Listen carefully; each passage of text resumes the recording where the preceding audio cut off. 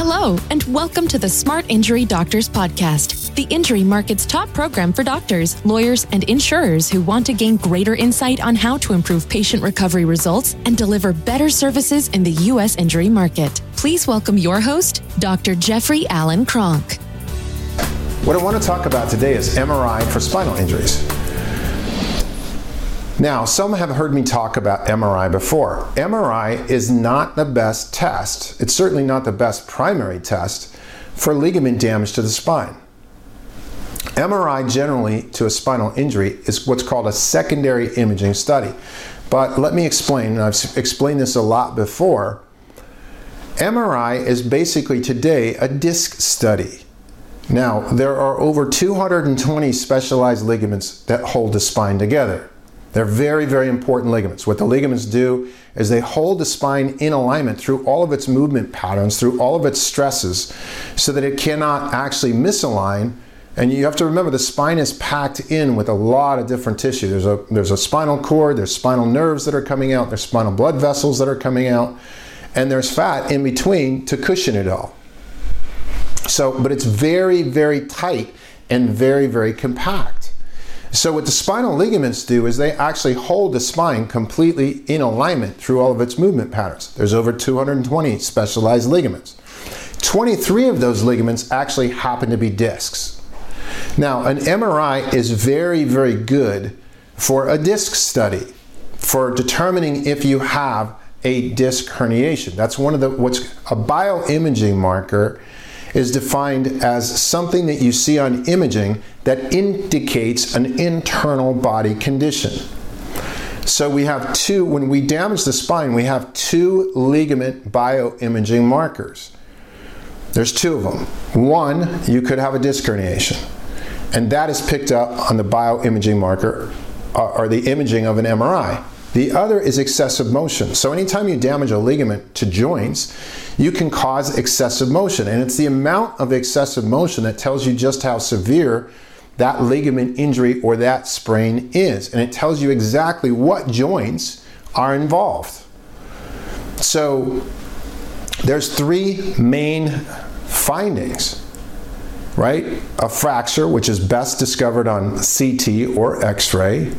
Excessive motion, which is the most severe ligament finding generally, which is picked up on X-ray, and then it has to be accurately measured. So we have things called a CRMA, Computerized Radiographic Mensuration Analysis, that is developed and delivered by a team of board-certified medical radiologists with Spinal Kinetics, which is a medical testing company for ligament injuries.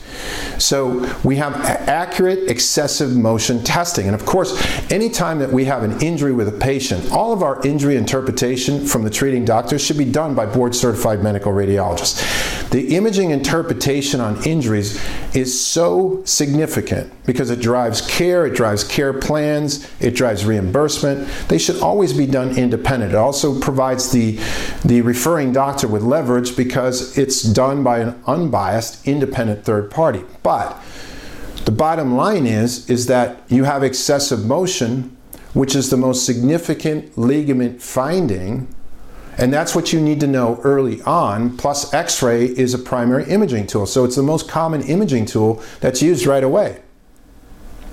Now, you can also have MRI, but what I wanted to talk about on this program was the fact that MRI has never been designed. It's not deficient.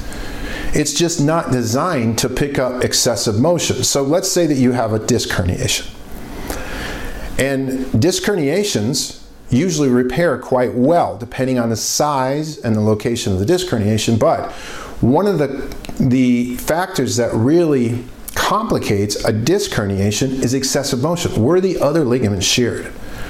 Because if you have a disc herniation that has severe excessive motion at the level of disc herniation, above the level of a disc herniation, or right below the level of disc herniation, in other words, involved with the same motion unit, that ligament condition, which is a combined ligament condition, you have both excessive motion and ligament and a disc herniation, is one of the most serious axial ligament injuries that you can have in the cervical spine. Patients today the biggest problem that patients have with this particular finding is working with doctors that don't even know it's there. So smart injury doctors know that the most primary test you're going to do for ligament assessment is a good set of stress x-rays. And those x-rays need to be tested by a good, reputable medical company, by board-certified medical radiologists that will actually give the report back to the doctor on the excessive motion patterns that were found on the stress x-rays. Those then are correlated to a motor, sensory, or pain problem that the patient is experiencing. So all imaging studies then have to be accurately correlated with a motor, sensory, or a pain problem by the treating doctor. And that's what smart injury doctors are about. That's what they're able to do very, very easily in the market. They know that's their primary test. They also know, with current research that's out, that if you have excessive motion, especially in the mid-cervical spine or in the low lumbar spine, if you have excessive motion, oftentimes that correlates with a disc herniation. So these doctors also know that they can't determine if they have a disc condition on x-ray. They can determine the severity and location of a ligament injury. They can do that without an MRI. But if they want to know if the disc is involved, then you have to get the MRI involved. So there's two testing procedures. They're both extremely important. There's stress radiology with computerized radiographic mensuration analysis to determine the severity and location of a ligament injury. And then there's MRI to determine if you have a disc complication. And those are the two imaging modalities that are most commonly used in the market today. But what I wanted to explain was the difference between MRI and stress radiology. Because today there's been such an for the last 3 or 4 decades, no, the last 3 decades, 2 decades, there's been such an overutilization of MRI, and MRI has a limited amount of information about the ligament status of a spinal injury. There's far more information to be gained on a good stress radiology set with CRMA than there is with MRI. The data is different. But for a really good smart injury doctor, which is exactly what these patients that have these injuries, whether it's an employer that has a lot of employees that get spinal injuries, these employers need to find smart injury doctors that understand exactly what I'm explaining on this podcast today. You have to understand how important your imaging is, and you have to understand what imaging is used for what. MRI is great for disc, that portion of a ligament injury, but it's not good for the excessive motion. There's 10 ligaments that hold 2 vertebrae together. One of those is a disc. The other 9 ligaments do not get picked up in a general MRI study. That's where your stress radiology comes in. So all I wanted to do on today's program was give you a little bit of information on the difference between MRI. Again, MRI, nobody runs down MRI. However, MRI is somewhat of a limited test, whereas it was never designed to tell you anything about excessive motion, and that is a seriously good test, very cost-effective test for ligament assessment for ligament injuries of the spine. So that's what I wanted to go over today's program. I hope it helps, and doctors, I look forward to seeing you on the next podcast. Thank you.